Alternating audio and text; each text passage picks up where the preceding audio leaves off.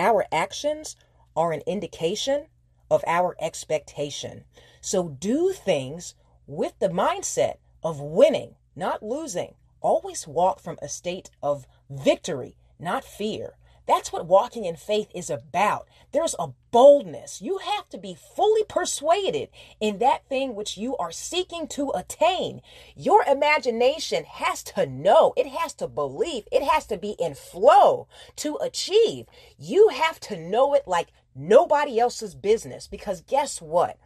That energy that says yes, even in the face of no, that's what's going to get you to finish your race, boo. So with that said, may God bless you always in fitness, health, and in spiritual wealth.